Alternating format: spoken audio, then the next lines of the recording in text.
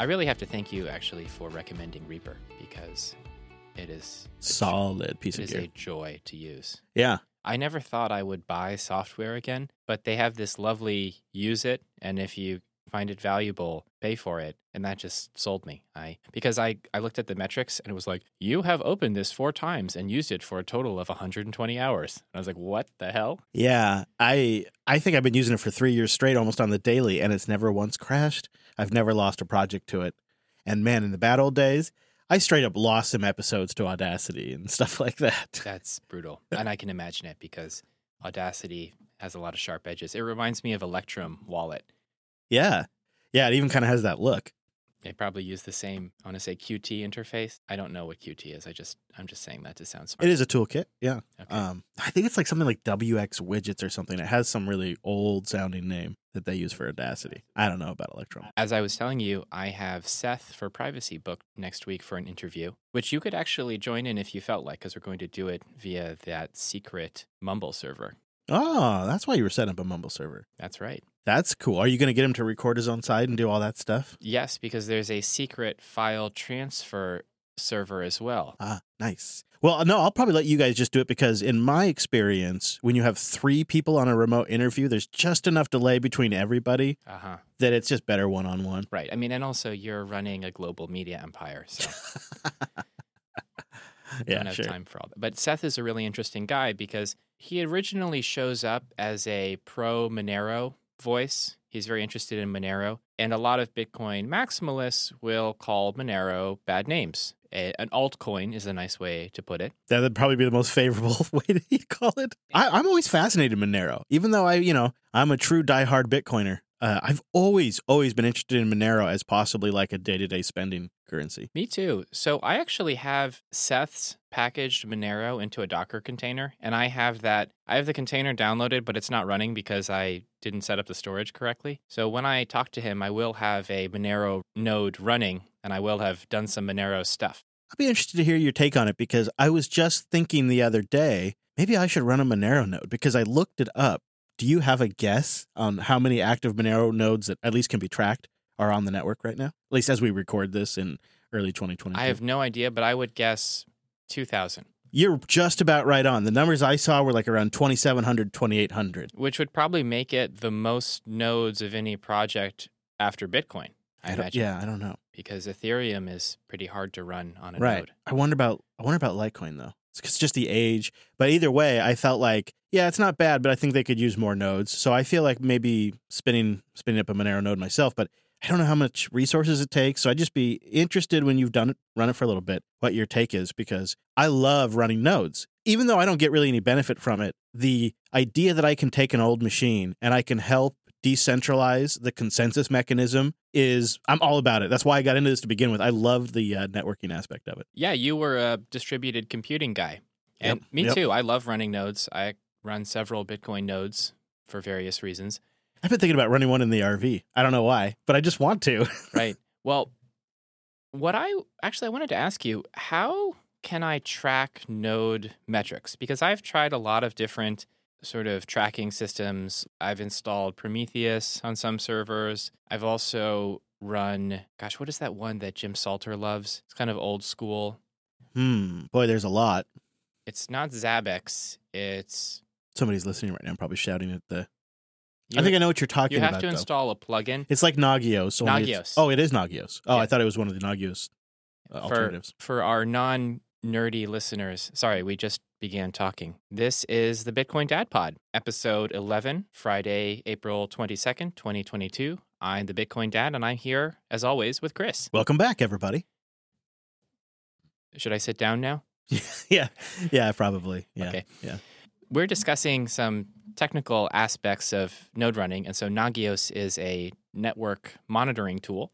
Yeah. But would you recommend something like that for monitoring a node? I see. So I was wondering what kind of monitor are you talking just uptime, or are you talking more like load, disk usage, that kind of stuff? Network usage, disk usage, like I/O, maybe compute and RAM and memory too. Now, remind me what kind of hardware we're dealing with here in terms of like how much free RAM and disk. What type of disk is in it? I was going to run it on my Proxmox box. It's a big R720 server with 256 gigs of RAM, but I was going to allocate it my standard 4 threads x86 CPU with 8 gigs of RAM and, stick a virtual hard disk on there. All right, well, giddy up. I was just making sure it wasn't like a Raspberry Pi, because I think what I would recommend for you then is something a little more robust. So if you're on a Raspberry Pi or a lower end system, I would just straight up recommend Uptime Kuma. It's a great tool to just measure certain aspects about websites, system uptime,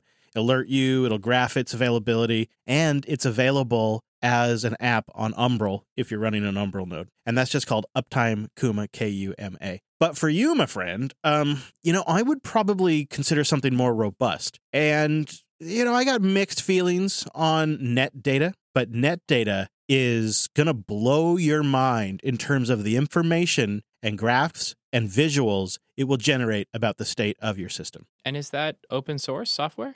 It's free. I don't know if it is open source or not. So here I'm showing you as I'm doing this. This is one of our Nextcloud servers here for the JB network. And you don't see a lot on this system because there's just not a lot going on, but you can get good historical information. It has insights into the individual containers you're running. It can do alert generation on RAM usage or strange network activity.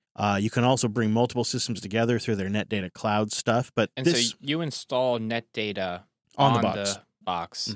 And it just sucks in all the data, or you have to add more plugins? Or no, it'll basically look at your Linux box and it'll say, okay, I recognize this kernel, I recognize this base system, I know it's capable of providing me these metrics, and you'd be shocked. There's so much information that you're not getting exposed through Linux that Linux actually knows about your system. And so it talks to the kernel API, it talks to the network APIs. It's actually a pretty good citizen. It'll even tell you how much load it's adding to your system, so you can get an idea, and of course you could always turn the service on and off. It's one of those where you could do the one-line install if you're comfortable trying it.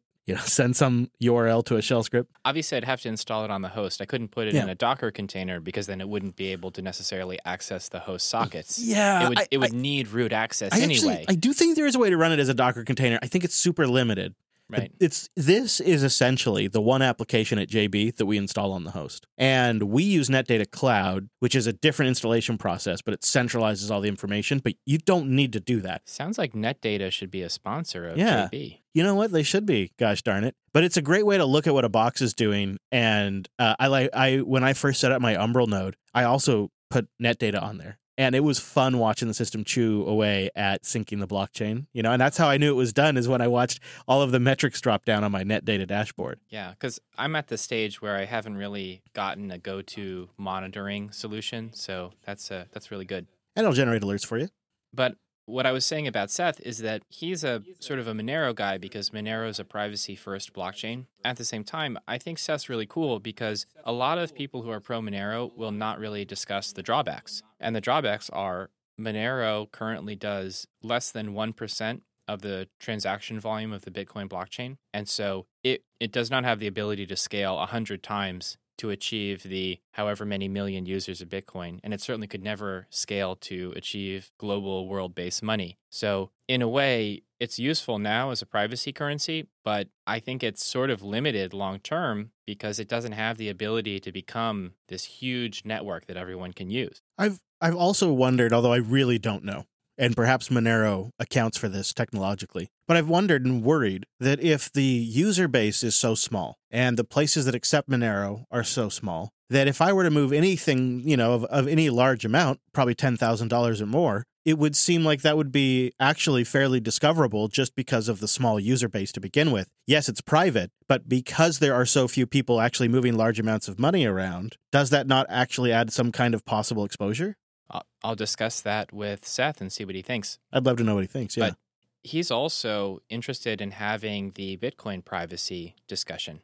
When you were gone, I read an article by Pete Rizzo about the different types of Bitcoin maximalists. And Rizzo's point is that monetary maximalists, people who really get the economic argument for Bitcoin, are the loudest voice, and it's sort of a complacent philosophy. Because in the monetary maximalist view, Bitcoin is already perfect money, so what do we need to do to improve it? Right. It's, in fact, they'd argue one of its benefits is that it doesn't change. That's one of the things that makes it such great money. I think it doesn't change much in contrast to Ethereum or these other altcoin chains that are just, changing so rapidly and so crazily that it's hard to keep track of them. Bitcoin has changed a lot. One reason that we have 1 sat per byte transactions again after 2017, when we thought we'd never see the mempool clear. Shall we explain those terms? Sure.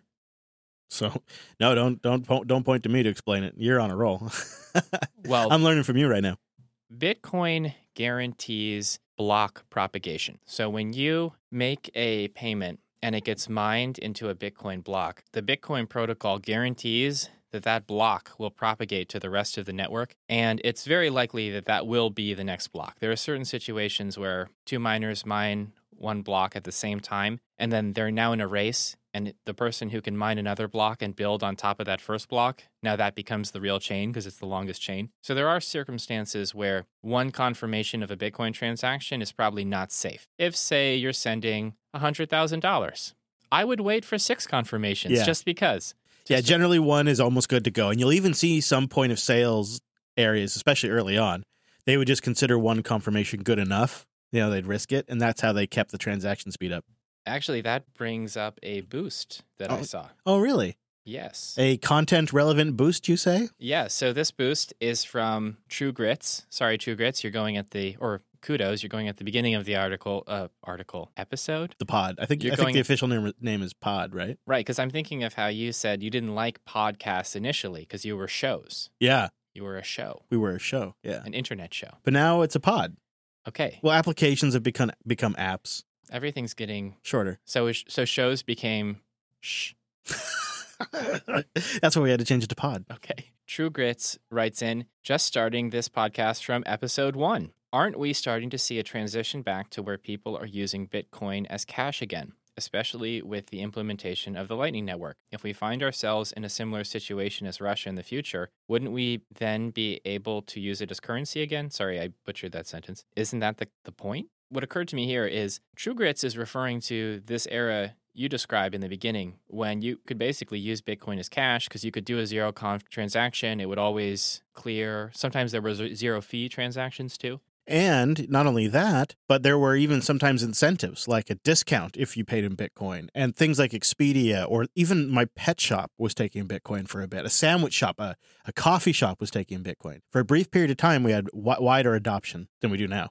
Right, because if you have zero adoption of a blockchain-based cryptocurrency, then you can have almost free transactions because the block subsidy, the new Bitcoins being entered into the world, these pay the miners enough so that they don't really care about transaction fees. And as long as the mempool clears, you can, mine every transaction, doesn't matter what fee they pay. Yeah, very much so. So what is the mempool? In every node, there is a setting in the bitcoin.conf file that says either mempool or memcache. And the default value, I believe, is 300 megabytes. And this is a cache in RAM that stores Bitcoin transactions that have yet to be mined. And so when we talk about the Bitcoin mempool, we're describing like an idealized combination of all mempools on the system. Because at the end of the day, what gets into blocks will come out of miners' mempools, but what we'll get into miners' mempools comes out of all of our mempools because transactions travel mempool to mempool. When I have some new transactions and my node connects to Chris's node, it'll say, hey, do you have these transactions? Chris's node says no, and then I send those transactions to him automatically. So this transactions propagate from mempool to mempool. And so in the early days when there was zero adoption, essentially, you could, quote unquote, misuse the Bitcoin blockchain to do payments. But now that there is adoption, you need to attach fees to transactions. There's limited block space, and we need to allocate that block space with a fee market, which means now it can get expensive to use the base chain. And this really took off in 2017, which was, I think was that the end of the block size war? Yeah, that probably sounds right. I don't remember exactly. That sounds right. And what was really interesting about this time was the Bitcoin network was totally jammed up. The mempool wouldn't clear. And this was part of the marketing for Bitcoin Cash, which was, hey, look, we've got a massive mempool, massive blocks, cheap transactions, come over to Bitcoin Cash. Well, it turned out that Jihan Wu of Bitmain was actually spamming the Bitcoin network because they were a big miner back then. So they were sending themselves a bunch of transactions to fill up blocks. And sometimes they would lose those transaction fees because another miner would win the block, but sometimes they'd win them back. And he felt that if he could clog up the Bitcoin network He could convince people to move to Bitcoin Cash, and Jihan had went like all in on Bitcoin Cash. Remember, there was a time when the Antminer S9 could only be purchased for Bitcoin Cash. God. Someone told me that, and I didn't believe it. I had to look on the website, and I was like, "This has to be a typo. What's going on here?" Wow. I didn't realize that Dirty play. Bitcoin Cash was this whole Bitmain miners control Bitcoin play. Yeah, that makes sense in retrospect.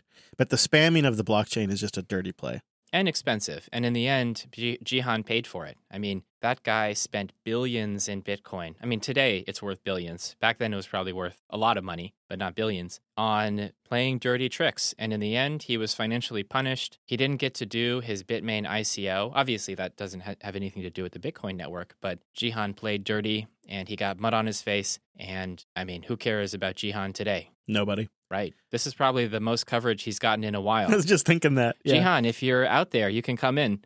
Come on to the pod. 我会说中文，所以我们可以用中文交流. No need to do it in English. You know, you can speak your native tongue and get really into the details. We'll get a translator. That's great. Right. Well, you can translate, Chris. Okay. Yeah, I'll study up real quick. Now, what TrueGrits is getting at is with Lightning, we can do Bitcoin payments again, but we're doing it the right way. We're doing it using a scalable protocol. And there are businesses today like Bitrefill that will accept a zero conf transaction on the Bitcoin main chain, but they have a protocol around that. You have to send a high fee. It can't be too much money. It can't be an RBF replaced by fee transaction, which could then be redirected somewhere else. You know, it's interesting because basically in the beginning, a lot of people thought Bitcoin was Visa. And now it turns out that maybe it wasn't Visa, it was digital gold. But Lightning is kind of like Visa, except better. I think the problem is that Bitcoin is not exactly analogous to anything we've had before. And so we as humans keep trying to do pattern matching. Those patterns stick for a while, but then as the world moves on and the macro picture changes and digital just becomes a bigger and bigger part of our lives. And, you know, you have people like my kids who sit on Pet Simulator all day and trade pets on some sort of like pet exchange market, copying, you know, digital pets around, which basically just sound like NFTs to me. And to them, digital first is preferable, right? So like all of these things keep changing on the macro. And as they do, as they evolve, what Bitcoin is, what Bitcoin does, who Bitcoin is for, changes with it, because it is unlike any other asset. It is unlike any other property out there before. And so it is digital gold, but it is also Visa and MasterCard, because it's not just the asset, it's the Bitcoin network too. And that is part of the magic, right? It's an asset with its own communications protocol. And when you think about it, and you think about how email changed mail, you know, you could see how Bitcoin changes finances. When you take something like an asset and you give it its own communications network, it fundamentally changes the game. And that's why it's not quite like anything else before. And I love it. I love watching the new use cases. I have also begun changing the way I think about it a little bit with my kids too. I've mentioned it before, but the Lightning wallet is like a checking account. I honestly, what I do is I don't even take the Lightning out of my main stash. I just buy some Lightning with the Strike. I just buy some with the Strike app. I send it to my main Lightning wallet, or sometimes I just keep it on Strike. And that's my spending money. That's my going to town sats.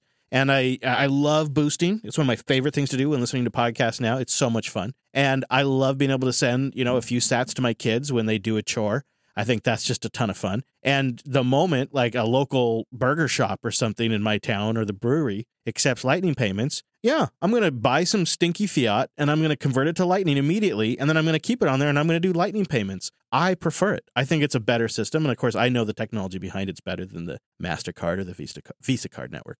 And it's really fun to pay for things on your phone, which is something that I think many Americans have never done before. I don't know if you could tell from before, but I have spent some time in China, and China did something interesting where they went from a cash economy, where you did business with bundles of these red bills with Chairman Mao's face on them, to a digital money economy, like overnight. Like overnight, cash disappeared, and you cannot pay with cash in most places in China now. You pay using these fintech apps, Alipay and WeChat, and unfortunately, it's a surveillance nightmare panopticon. However, it's also pretty interesting because basically the Chinese government did not realize that Alipay was its own central bank. Oh, what does that mean? Well, there's over the past couple years, since the pandemic essentially, there have been these very serious sanctions of Chinese tech companies by the Communist Party in China. And so today, if you look at Alibaba, Tencent, Alipay, all of these companies, they're trading like 70% down from where they were before the pandemic. Not because their business is bad, but because the government is like taking these companies over.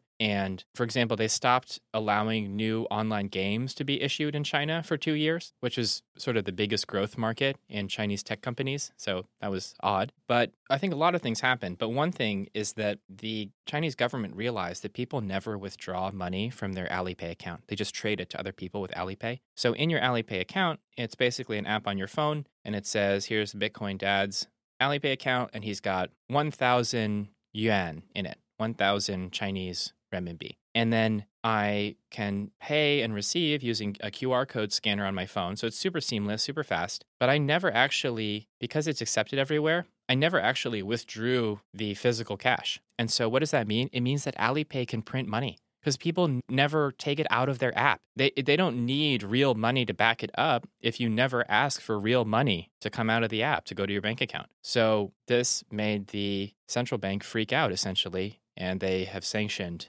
Alipay and kind of taken it over since then. Oh, wow. And you got to figure it took them a hot minute and then when they realized what was going on, there was probably a little bit of a panic.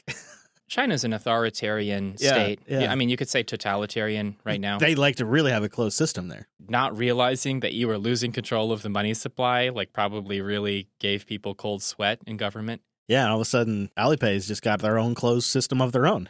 It obviously worked well with the Chinese surveillance state because they conduct a huge amount of surveillance on their users, on their spending habits. And actually, this data is part of the Chinese social credit system, which is a very dark project, which basically rates people based on how they spend their money into good and bad categories. And if you're in a bad category, you literally cannot, your rights as a citizen are reduced. You're not allowed to travel between cities. You can't buy a plane ticket. You can't buy a train ticket. You're sort of limited. And this is actually a stated policy that their glorious leader has talked about. He wants the righteous to be able to move freely within China, and those who are less good to be constrained by invisible chains, not even to take a simple step. And this is, in my view, a terrifying reality. And this is kind of why I'm so concerned about central bank digital currencies, because a system like this, it's possible to imagine a situation where someone doesn't have a good enough social credit score to buy food, and they starve in the middle of the street in the midst of plenty because they are forbidden from interacting with other. Yeah. Or even something I could see happening even sooner than that would be they're just denied travel outside the country where maybe they could go find something better and have more opportunity. And that's pretty tragic as well. And I think that's also why I'm very happy to see more and more movement towards using Lightning as the payment system. I think the integration with Shopify is going to be significant over time. Stripe's announcement of their partnership with NCR, I think, is also going to pay dividends over time, and Blackhawk, because the Lightning Network does bring some level of privacy to Bitcoin. There are also Bitcoin improvement proposals to implement better privacy inside Bitcoin. But this is where the argument for Monero comes up, because with Bitcoin, we do run the risk of essentially creating a voluntary transaction system that could be analyzed by commercial companies that could create spending profiles on individuals fairly easily and then sell them as part of a data broker market and, in a way, create a social credit score that's just essentially privatized by monitoring the blockchain. And that's why I feel like systems like Lightning that help improve privacy and other technologies, are going to be pretty critical developments for Bitcoin. I agree.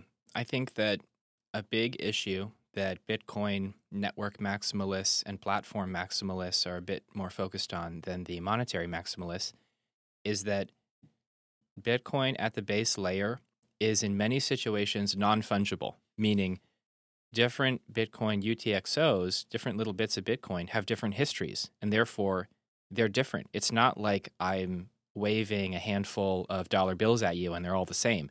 Every Bitcoin UTXO, if it has a different history, you could apply a different value to it. You could say that this UTXO is less valuable because I think it went through a drug market, or this UTXO touched a Russian wallet, or this UTXO touched an Israeli wallet. And so this can't be spent in, name your country or something. I also, although don't think it'll be a problem you and I are around for, but I also think once you get towards the end of Bitcoin's production mining, doesn't it seem possible that certain Bitcoins could also be the reverse of what you just said? Some very early Bitcoin perhaps becomes more valuable than the very last Bitcoin mined, or, some Bitcoin that's tied back to Silk Road. We're talking 100 years from now, right? So it's sort of like classic OG Bitcoin. OG Bitcoins. So it's worth a little bit more. Like a Bitcoin NFT. Like I could buy, imagine if someone wanted to sell you an original 50 Bitcoin block reward. Right. I've heard that on the OTC market, people pay extra for block rewards because Really? they're pure. See, this is where I wonder, this is also, I don't necessarily think a good thing, because you could see like Elon's Bitcoin maybe sells for more than your Bitcoin does. And I don't like that. Oh, this is a problem. And I think this is probably one of the best attacks on Bitcoin. Janet Yellen, please turn off the podcast now. Stop listening. Funny story. I never thought I'd hear Janet Yellen say Satoshi's contribution was real. You're talking about a piece of video where Janet Yellen was up on stage praising the innovation of Bitcoin. What? Talk about a turn on a dime. Like, they are clearly, the Biden administration has consensus that digital assets are happening, because some of the most positive words spoken about Bitcoin by a government official ever just came out of the mouth of Janet Yellen. And I mean, a year ago, she was conspiring with Senator Warren to try to torpedo Bitcoin. And I mean, maybe we should jump into the IMS Global Financial Stability Report, which I think they should rename the IMS Global Crypto Report, because if you look at the report, and I actually linked to the Bitcoin Magazine article because it's sort of a summary, but there's a link to the report in there if you want to read the whole thing. The report is about 80 pages long, and 1/3 is devoted to fintech, but it's really all basically Bitcoin and Tether. But you actually see the first chart of Tether in the first section. So this thing has just got Bitcoin and crypto assets all over it. And I sense that they are getting very worried that the cat is out of the bag, and basically permissionless financial systems obviate the IMF. You don't need the IMF when you can choose which digital economy you want to participate in. And I recall from their last year's report, they were very concerned about self-custodying crypto assets, because if citizens can self-custody their crypto assets, it might be difficult to apply monetary policy to them. They're also very concerned about countries that they're specifically targeting with monetary policies as a bit of a weapon. They're concerned that those countries tend to be energy rich. Funny how that works. And that they could use their surplus energy to mine Bitcoin. Which ties into the news that BitRiver was actually the first Bitcoin miner to be sanctioned by the U.S. government. Yeah. And that was in relation to the war with Ukraine and just not doing business with Russia, right? It was targeting them because I guess they have operations over there. My understanding is that BitRiver is a Russian company, but they recently changed their structure, so they have a Swiss holding company now. And BitRiver has several mining facilities. I think their best known one is in Siberia, which is a hydropower facility. Okay. And the juicy part of this story is that Compass Mining, the company that basically lets you, quote unquote, mine using your own ASIC hosted in Compass's facility, and you can just, do it all online, click, you never even have to take possession of the ASIC. You can send it directly to Compass. They leased a facility from BitRiver, and when BitRiver got sanctioned, they basically said to their customers, hey, so we can't actually send you the sats from those miners anymore because of sanctions. So what we'll do is we'll sell the miner to BitRiver for peanuts, and then we'll give you some of those peanuts. Because we can't even get them out of Russia, because that would be like doing business with Russia. Which then begs the question, well, if you're selling the miner to BitRiver, isn't that also doing business for Russia? So maybe the only thing you should do here is give the miner to BitRiver, and then BitRiver can mine more Satoshis and strengthen the Russian regime, and the American people who didn't really think through the implications of having your mining hardware custodied by a company that then trusted it to a Russian hosting facility, well, you get to eat that loss, I guess. Yeah, I guess they must have been looking for cheap power, right? That's got to be part of what makes the margins work for Compass is cheap power. Compass actually doesn't care about the power costs because they make money on the hosting fees. So as long as you're willing to pay the hosting fee, they will make their cut. So they rolled the power cost into that hosting fee, probably. The IMF, jumping back to this too, because this is all one big story, really. They note that nations need to switch to central bank digital currencies quick, and that doing so may stagnate the growth of Bitcoin. And just to be so blatant about we need to move quick to capture people essentially and keep them in the system because there is an alternative payment network coming online and it's superior and it's cross-border and it's money for enemies and friends. We got to get these people in this system. And I don't mean to be so extreme about it. And we have the links in the notes, but when you read through this, you clearly read essentially an old guard that is nervous that their time to trap people inside of a monetary system is running out. And they essentially are pushing every country in the West to develop and deploy central bank digital currencies as fast as possible. And I am actually honestly shocked that the private banking industry in the United States isn't pushing back against this harder, because a central bank digital currency puts them out of business somehow. I mean, likely it could. And it seems like nobody's pushing back. Nobody is arguing against the CBDC at any real scale that has any real loud voice. And the IMF says it's the solution for these countries keeping control over their economy. To quote the report, policymakers need a multifaceted policy strategy to preserve the effectiveness of capital flow management measures in an environment of increasing use of crypto assets. So what they're talking about when they say capital flow management, they mean money entering and leaving an economy. And another term for this is capital controls. So I've heard it said that money is like water. It flows to where it's treated the best. And right now, in the United States and Europe, if you have a bunch of money, you probably have to own some bonds as part of your portfolio, and you're getting killed on those bonds because these two economies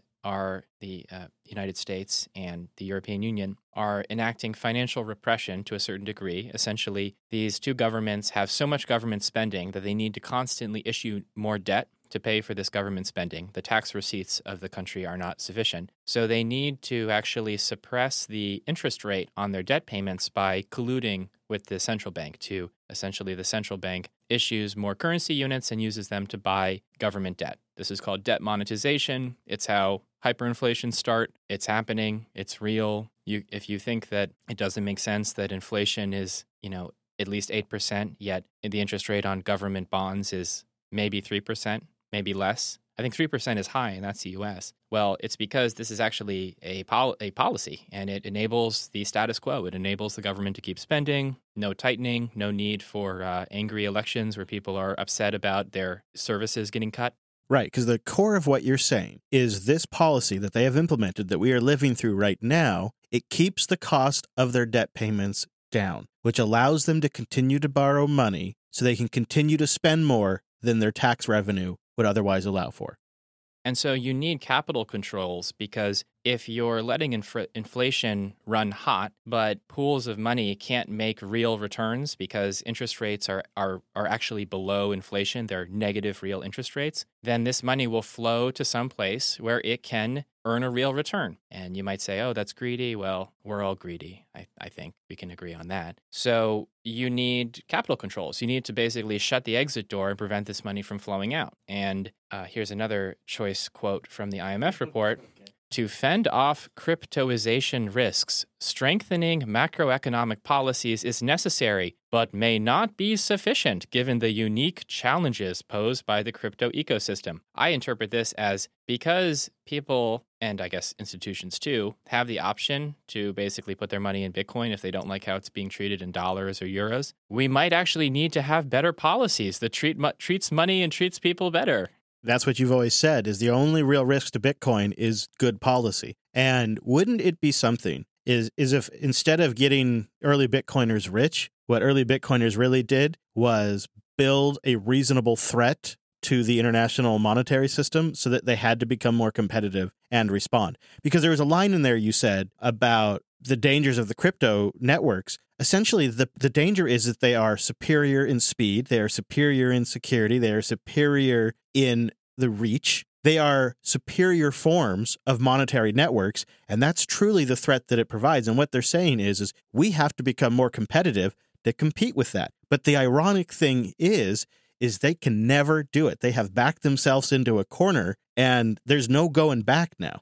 Here's another beautiful tidbit. The international community should work to prevent further fragmentation of the global payment system. Because essentially, if the TradFi traditional finance payment system gets more fragmented by sanctions, then it's less useful and it becomes more reasonable to move to crypto rails because they don't have these same arbitrary limitations. However, this kind of lets you know that things aren't going to work out the way the IMF wants because the US is going to keep sanctioning and the traditional system is going to get more and more fragmented because 2 paragraphs earlier, they suggested capital controls. What do capital controls do? They fragment the global financial system. So they're talking out of both sides of their mouth. You're absolutely right. That is funny. They both acknowledge that capital controls are making their network less useful and less competitive while also calling for capital controls. That is such a great observation. And I find this whole thing so funny that they've finally figured out that it kind of sounds like they've realized that one of the real threats of cryptocurrency isn't the actual asset, but it's the payment network. That really sounds like what they've identified here.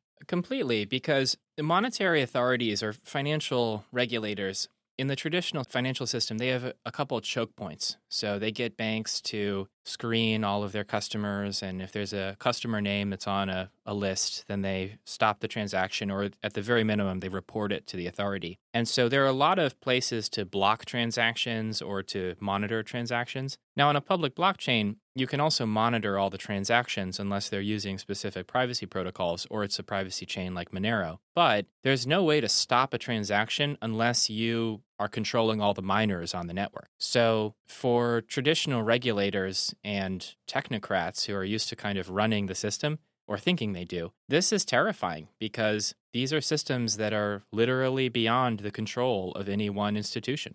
They're systems that very likely have been designed from lessons learned by letting these people that are in control have all this power, right? That fundamentally, it seems one of the things that motivated Satoshi Nakamoto was just inflation, the state of the worldwide economy, the bailouts of 2008. These things were motivators for Satoshi. And so in a way, these things have been built to replace these other networks. And not only do you have the capital controls and all of those things and the fragmentation now because of sanctions, but you also just have the inherent fragility of this network. And I spent 7 years working at a bank behind the scenes in the data center, and I have seen how all of this is interconnected, and they are using the same technology they were using at the turn of the century to do this stuff. Like they've just scaled it up. They have just taken old systems from like the 18 and early 1900s, and they have just scaled it and scaled it. It is a fragile, brittle, manual system.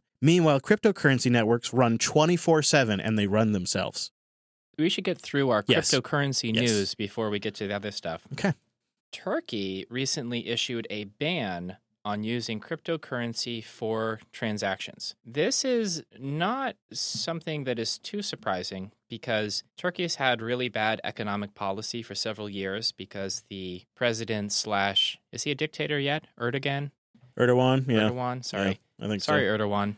Yeah, don't hurt his feelings. Feel free to come on and dispute my characterizations of your unelected regime. Yeah, maybe preferably sent in as a boost. So if we get any boosts in Turkish with a lot of angry face emojis, we'll know it was from you. Erdogan doesn't seem to understand basic, commonly accepted truths of economics. And I know I bash economics all the time. At the same time, pretty much everyone agrees that if you have persistent high inflation, you probably need to raise the central bank's prime interest rate because keeping that low tends to encourage expansionary lending by banks, and this tends to create more money, which creates more inflation. Yeah, it's easy, loose access to money. But Erdogan is convinced that high interest rates cause inflation. That's what he's stated many times for many years, which is, something that has just never been demonstrated. No, if anything, high interest rates generally lead to recession, which tends to reduce inflation. Yes.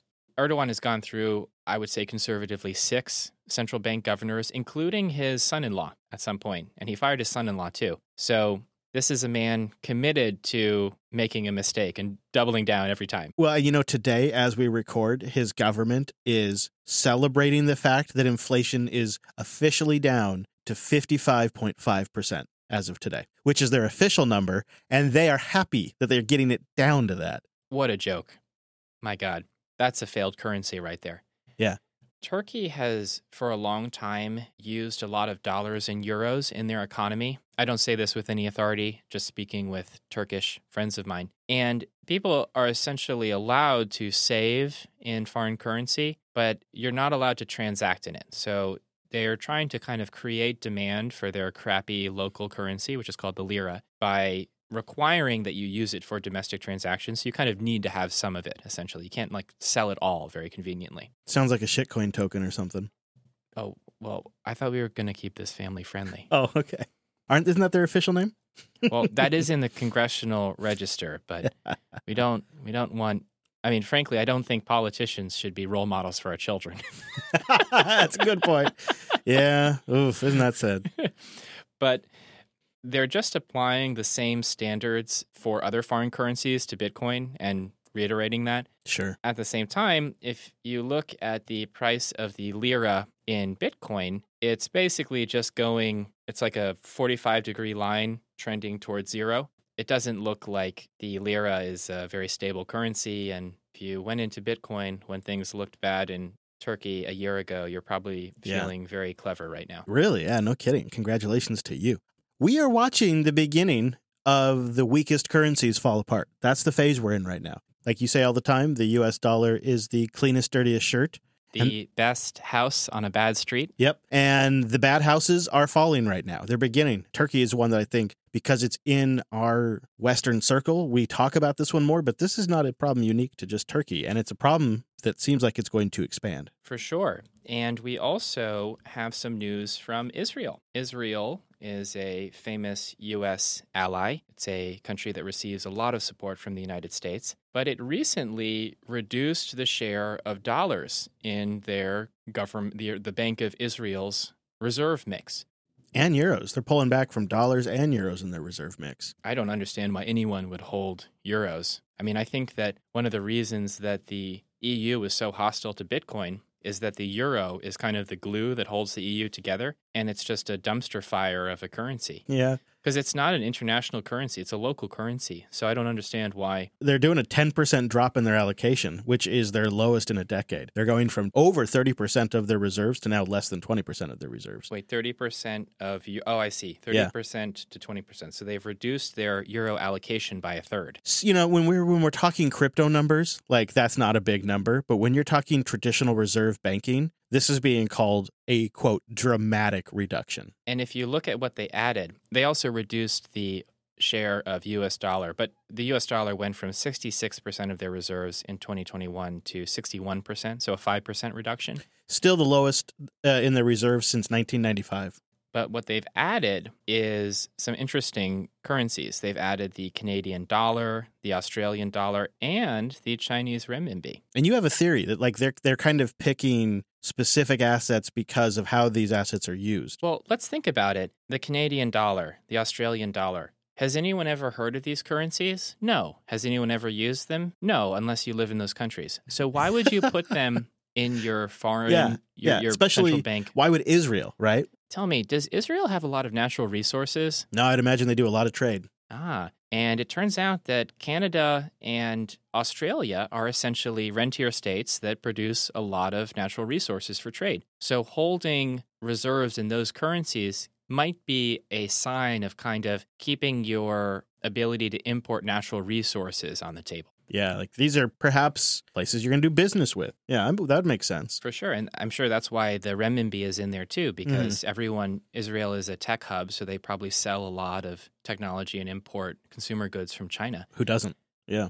And this plays into Zoltan Posnar's narrative. He was the Credit Suisse analyst who released a piece on Bretton Woods 3 that I think I linked to in a previous episode. Yeah, we talked about it. And this makes sense. Bretton Woods 3 is this idea that the new global monetary order will be based on energy and commodities. Because who cares about these inflating currencies? What matters is real stuff, real things you can buy, real things you can use. And so the currencies of resource-producing countries are sort of a proxy for holding timber and oil and metal and all these useful. Right. And what's kind of surprising, almost shocking when you read through this report is Israel's central bank just basically gives it one of these, look, we got to do what's best for us. Like, we got to have stuff that's going to cover the cost, and this is just in our best interest. They don't say it, and they say it in very much banker terms, but that's essentially what they're saying. And it's just shocking since Israel is supposedly such a close ally of the United States that they're, one of the first big Western countries making this move to start reducing their holding of the US dollar and the euro. And to actually just come out and say, yeah, look, we got to do what's best for us. Sorry. I think we're in a new era. I think that the age of the dollar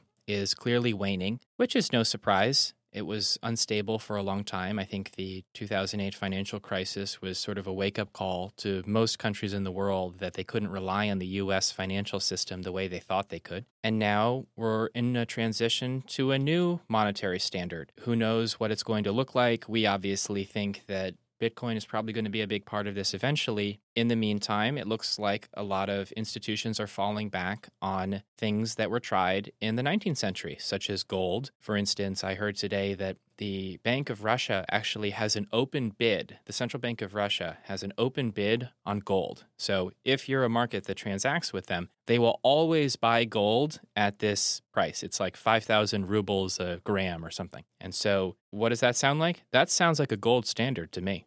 Yeah. It also always it always helps the price is a buyer. Somebody who's always willing to buy. You always see that affect the price too. You got to figure gold's probably going to do well in the near term. We call that a price floor. Yeah, and Bitcoin is still just a little too early, I think. These governments are still just a little too out of touch. They're just a little bit too of the old guard. Hey, and it's weird. It's freaky. How can data be scarce? Can I just Control C and paste that? You mentioned too, like the thought too is commodities, energy. And I wonder if proof of work's interaction with the energy market might not be quintessential in how Bitcoin's role evolves in the future for whatever this new monetary system that comes up. Perhaps Bitcoin's energy usage actually plays a role. I don't know what yet, but I could see it. Oh, so essentially, if you're a country with a lot of energy, suddenly you can directly monetize it without having to deal with global commodity markets by just saying, I'm going to turn some of this energy into hashes to hash for Bitcoin blocks. Yeah. And I could even see them selling that hash rate. You could see a market for that from energy-rich countries, and the countries run it directly. Then some of the Bitcoin mine goes into their own reserves and things like that. There's already mechanisms to buy and sell hash rate because you can buy a Blockstream mining note on the Liquid sidechain, and this mining note is essentially a share of Blockstream hash from one of their facilities. And on maturity, the mining note pays out Bitcoin, the Bitcoin it mined.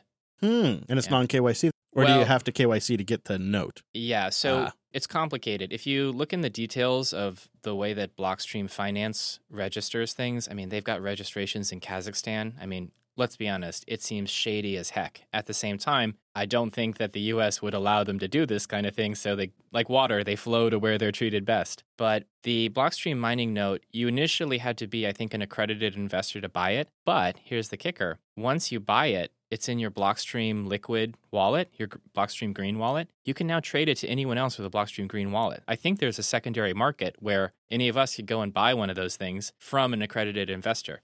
The question is, how does it work on redemption? Like, do they just automatically send the Bitcoin to your Liquid address, or do you have to trade it in? So I wonder if you have to be an accredited investor to receive the payout, or if I bought it, I'd have to sell it to an accredited investor at the last minute, and they might, not give me the full price or something. Right, take a cut. But you could see this is the proto framework for something that is happening at the global stage, especially if nations and large enterprises get in on it. If you Exxon, who is actually, was it Exxon or Chevron who's actually experimenting with a little Bitcoin mining right now? You could see how they could get in on that. Yeah, I've said for years, I think that the Blockstream Liquid sidechain could eat global securities markets completely, just by itself. Maybe with a little bit of more scaling, like you can build Lightning on it and stuff. That is a beast of a sidechain. It does some cool stuff, and nobody knows about it because Blockstream, they build cool tech, but they don't have a marketing budget. Maybe we should do an episode on it sometime. I know. Gosh, if we could get Andrew Palestra on here, wow, he's a cool guy. That'd be great. He also has great hair. You get Dream along big. with him. Dream big. Oh, then we should do it in person so we can witness that hair. I know. Have you thought about that? There may be a point when events are normal again and you could go there and interview these people. That would be really fun. Yeah. That would be super fun. Be next level. That would be really great. Especially because everyone who does live interviews has terrible, crappy sound quality. Yeah, as far as you could show them up, give you a Maybe. few tips. I would need your tips Yeah. as not the Podfather. Could do it. Could do the whole thing for under $300, and it would sound great. Are you Guaranteed. talking about that special thing? It's like, oh, you get the road something travel guy. There's things like that. Yeah, Okay. there's gear like that. I've kind of piecemealed stuff together over the years. Do you and- have to get them to get into a little hut with you? Like No, a no sound cone of blanket hut? silence. No No. cone of silence? No. Yeah. Actually, the mics I use, not to go on about it, but I love it because it gets just a tiny bit of that background crowd noise, just a tiny bit, but it's like 95% just their vocal. No, it's not one of these. No, Oh, okay. but they work similar, but they're designed for a handheld. Yeah, Wow. They're Okay. cool. They're cool. Well, gotta pick One your day, brain. right? Dream big. I know. We were joking about you issuing a JB coin to finally cash in on Yeah. your notoriety. My big retirement plan. But maybe the JB coin could be used. Maybe it's a JB NFT, and you can redeem it for a podcasting course from Chris. I did see some podcaster was selling NFTs for the meetup. You know, it's like a ticket basically. I'm like, okay, I guess as ticket sales, it kind of makes sense. And then they get a collectible image. I mean, as long as you feel like keeping that website online. Well, there's I think always it'd be cooler if you did a hash of the image, and then you could just send the person the image, so they could prove that the image reflects the NFT. that's the way to do it. Except there might be bit rot. Like it can't be a JPEG then, because don't JPEGs change over time because they compress or something? Do they recompress? I think you'd have to if you resaved it. Yeah, you'd have bit rot. That is true. So if you like right click save as, you get some bit rot. Ah. Yeah, but we'll figure it out. You know, put a little IPFS in there. We'll get it figured out. Get it all dialed in. Oy, oy. Maybe in the meantime, we'll just stick to the booths. Okay. So our last crypto story, God, I hate saying the word crypto, Digital asset. digital asset, is apparently Ukraine's central bank has banned crypto purchases in local currency. Bum, bum, bum. Now, before we freak out, because at first I was like, these SOBs, we sent $100 million in donations via different cryptocurrencies. And now they turn around and tell you can't even cash it out. Well, that's true for everything. It looks like they've just put a cap of $3,400 per month, and you can't convert to any currency beyond $3,400 a month. US dollars, UN, whatever it might be, you're stuck because they're having problems. And they've said during the martial law period of time, they are trying to prevent, quote, unproductive outflow of capital from the country.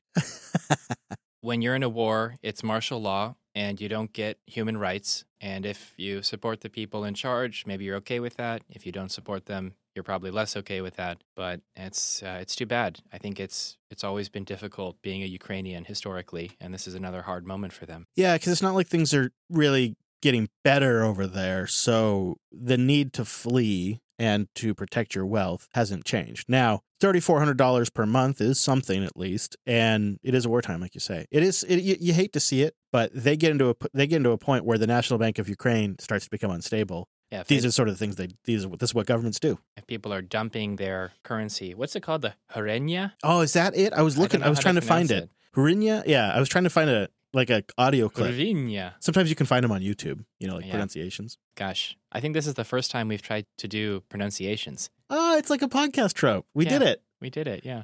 11 episodes. That's not bad. I know. This would be a great NFT. We actually don't have that many Ukrainian listeners, but we do have some. Yeah, I know. So in our data, we have, I think it looks like 5 or 6 Ukrainian listeners. So please write in, and if you can boost. If not, send an email to bitcoindadpod@protonmail.com and let us know how you feel about this or what you're thinking about in general, and if there's anything we can do to help. And I think that's the end of our crypto stories. And now we will move on to something that I think will be a very fun conversation. I've linked to 2 articles on Bloomberg, and I'm sorry, it's on Bloomberg, so there's a paywall, but they're both by Matt Levine, who has a really fun free newsletter. I highly recommend it. Matt is just a really clever guy who writes for Bloomberg, and he has written 2 articles. One is quite recent about the Terra Luna stablecoin, which we've mentioned before, and another is from last year, and it's about the Titanium Iron Titan, the Iron Titan stablecoin. It's essentially the same thing as Terra Luna, but it's a failed algorithmic stablecoin. And I think that it's interesting to read these 2 articles because the Iron Titan stablecoin failure is an example of what I think will probably eventually happen to Terra Luna. Okay. Where should we start? Should we start with the history or start with the current?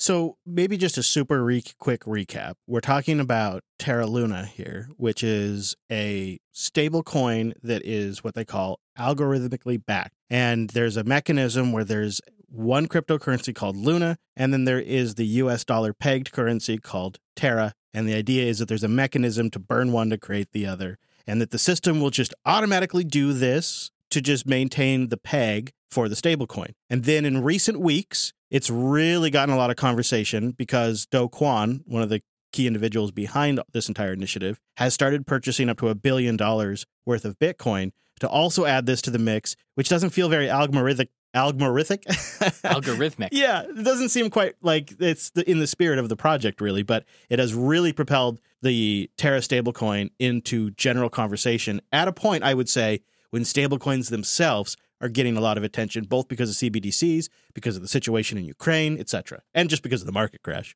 So where do we begin? Do we discuss why stablecoins, or do we discuss how these algorithmic pegs work? I mean, I think why stablecoins could be said quickly. You know, it's a coin that's pegged to the US dollar, and there's good uses for that. Yeah, we live in a dollarized world, so it's useful to have dollar stablecoins. And for instance, if you use the Liquid sidechain, Liquid has a Tether asset on Liquid. So you can transact using this dollar stablecoin on the Liquid sidechain. And that's actually how you buy stuff from the Blockstream store. They'll give you a discount if you use Liquid Tether. You can also use Liquid Bitcoin. But basically, Blockstream doesn't support Visa because why would they? They're Blockstream. They don't need Visa. And stablecoins appeal to people that I think are a little bit scared of the volatility of the crypto market as well. So a lot of average users, perhaps, that want to digitalize a dollar. This is extremely popular for countries where perhaps they don't have easy access to dollars.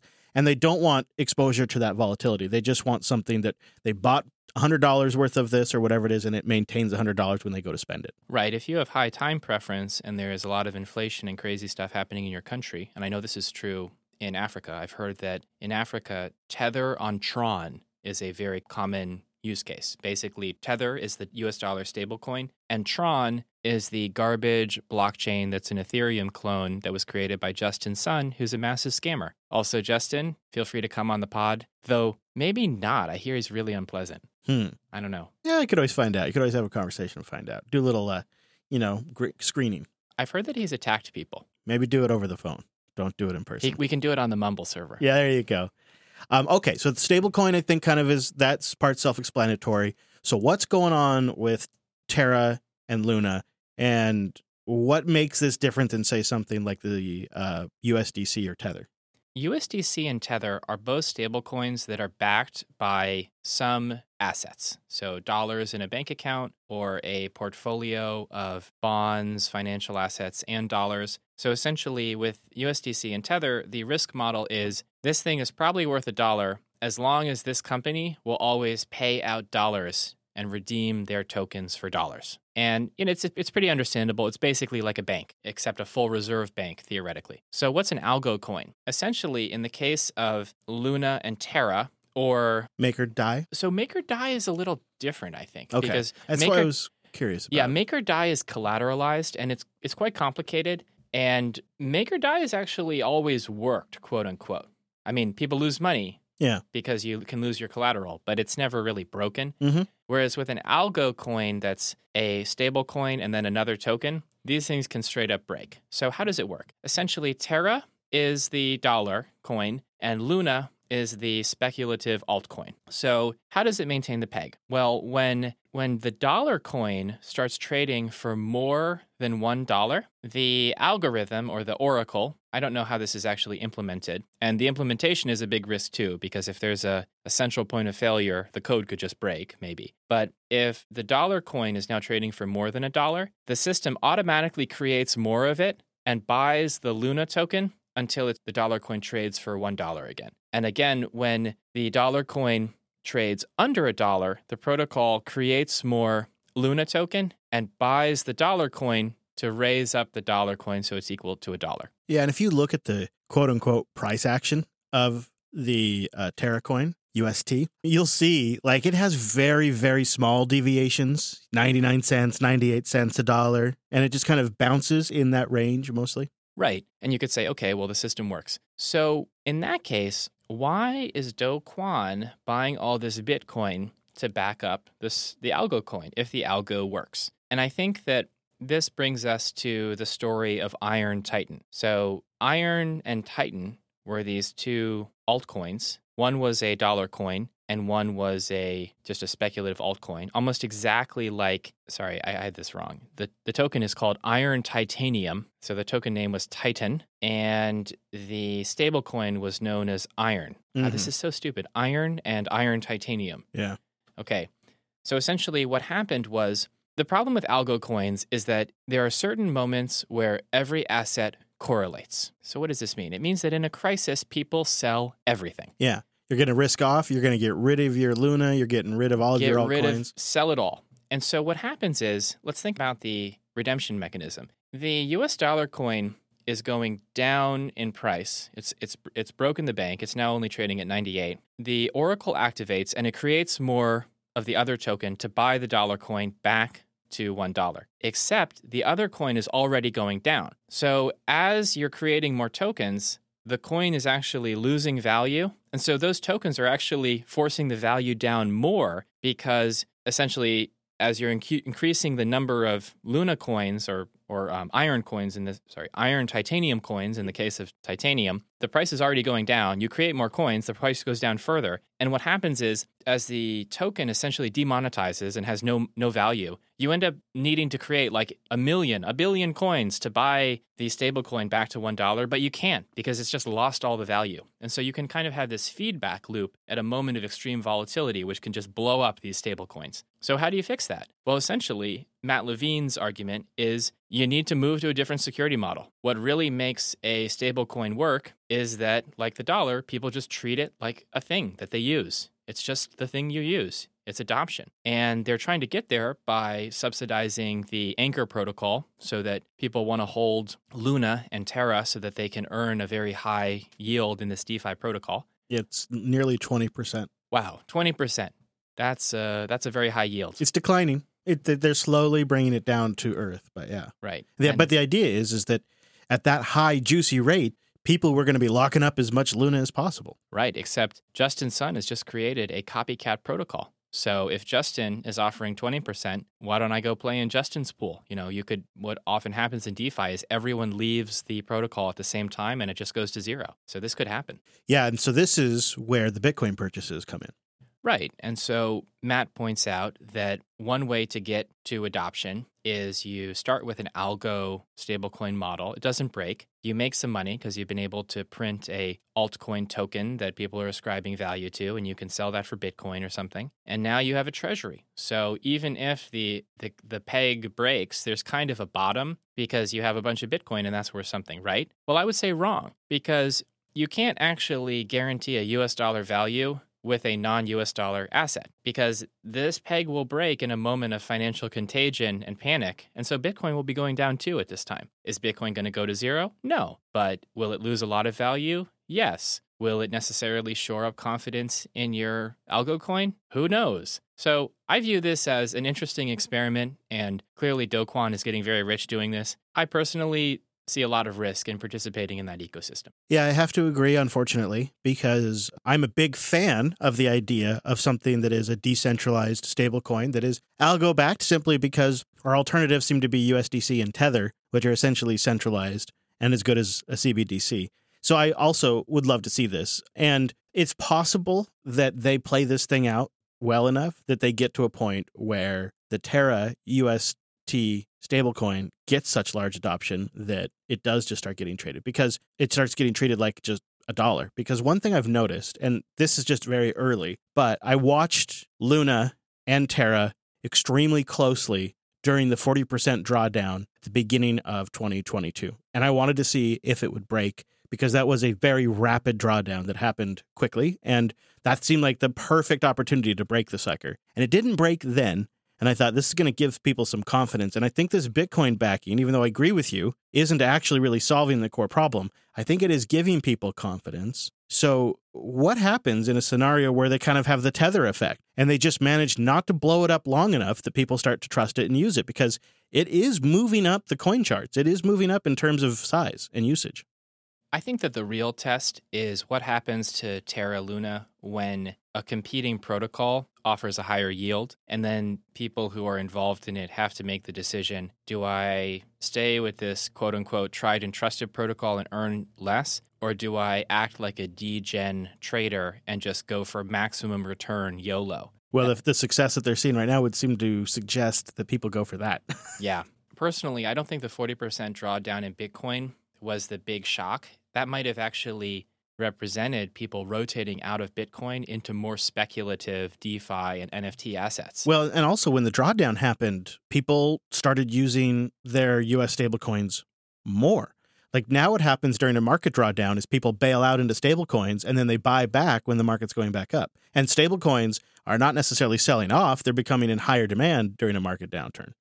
I just feel like I have to resist with my whole being to echo that term, this is not financial advice, because I mean, it's such a BS cop-out. Obviously, these are financial opinions. At the same time, I really hope that no one's listening to us and thinking, oh my God, this is a great idea. I should go and try this. That would make me feel very sad. Now, any dollars that you spend, again, what do I know? But any dollars that you spend on Luna could have just been spent on Bitcoin. And one day you'll be grateful that that money went to Bitcoin and not something as silly as Luna. I mean, maybe I'll be wrong. We'll see. But it does seem like it's a matter of when, not if, because it takes, if you add a market crash or when a market crash happens and a really good competing DeFi alternative comes up, it's so easy for people to move their assets in the digital era. It's not like the old days where, a stockbroker's got your stocks and you're not going to self-custodial your stocks, right? That wasn't an option. And now we have that kind of flexibility. We can take our business otherwhere quickly. So if you get a market crash, you get some business going somewhere else, that really will be the true test of fire for Luna and Terra. Absolutely. Yeah, things fail very quickly in this new digital era. Right. It doesn't fail until it does. And then it'll be dramatic when it does. This here episode of the Bitcoin Dad Pod is brought to you by the self-hosted podcast from Jupiter Broadcasting. The self-hosted show is my podcast with my buddy Alex about running your own digital infrastructure. Why not be self-sovereign with your data? Right? We're all about that. Host your own media server, control your home and your IoT devices, make multiple different IoT vendors that are all cloud connected, work together locally on your LAN. I've built all of my home network, all of my home automation to work without an internet connection. No cloud required. We talk about that and a lot more at selfhosted.show. Wow. And Chris, is self-hosting your own services good for privacy? It is. It is. That's very true. Because, really, think about anytime you access Google Maps or any service that's hosted, they're getting metrics on when you connect, time of day, the IP address, the location. Even just that kind of metadata is super useful, not to mention just collecting all the information that you then supply to those services. Like, I know, like Google Photos, right? Oh, Google Photos is so handy. But they're getting facial recognition. They're getting location recognition. They're getting object recognition. Interjection. I use PhotoPrism at home. There you go. That's what I was just going to mention. Which I heard about on your show. And It is so great. PhotoPrism actually does a lot of the Google Photos object recognition, but it does it locally on my own computer. So Google doesn't get to scan all my photos. I scan them myself, and then I can search for dog and find a picture of my dog. I also think it's available as an Umbrel app. Another Umbrel app, I think you can install PhotoPrism with Umbrel. Yes, I saw that. I have to say I scratched my head because I thought, do we really want to put all sorts of other miscellaneous data on the same node with a Bitcoin wallet? Well, unless you're a fancy guy like you and you got multiple nodes and some nodes are like less serious than other nodes, If you think of the Bitcoin node aspect of it as just one of the many services the box is doing and you're not actually like storing money on it, then I see the logic. Okay, that's a good point. And by the way, I'm not trying to flex when I describe the many computers that run my life. I was just giving you a hard time. It's a sickness. I know, right? Don't follow me on this path. Too many computers is bad. I know. When I can't hear the humming, I just feel incomplete. There you go. That's what we talk about on the self-hosted show. So today's Bitcoin education segment was slightly contested. Yeah, there was a heated discussion before the podcast about this. Yeah, well, it gets weird. It is weird.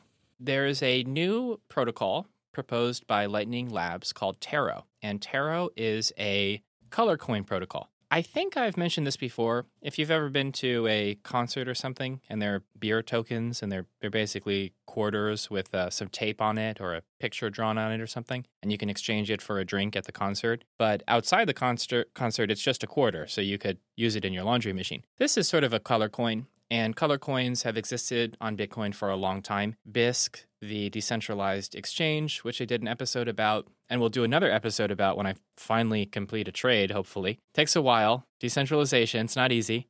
Yeah, really. I saw you mentioning in our Matrix chat room we have by the way, colony.jupiterbroadcasting.com. There's a Bitcoin Matrix chat room. I saw you mentioning that you're still waiting for a trade. Like I thought they happened immediately. I totally misunderstood. No, I messed it up because my computer went to sleep and I failed my trade. Now I have to set it up again. We're not saying non-KYC and peer-to-peer is always easy. Sometimes it's a bit of an adventure. I mean, it's honestly, I feel myself changing as I do it.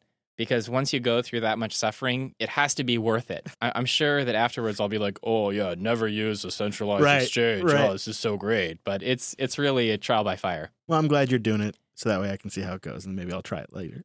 Okay, well, news incoming. But Bisq is run by a DAO, a decentralized autonomous organization, and they vote using a color coin, a Bisq token that is built on top of Bitcoin. And what they do is they spend a little extra Bitcoin to put a message in the op return data field of the Bitcoin transaction that identifies this as a Bisq token. If you're running the Bisq software, you can kind of scan for this op return signal. That makes sense. Okay.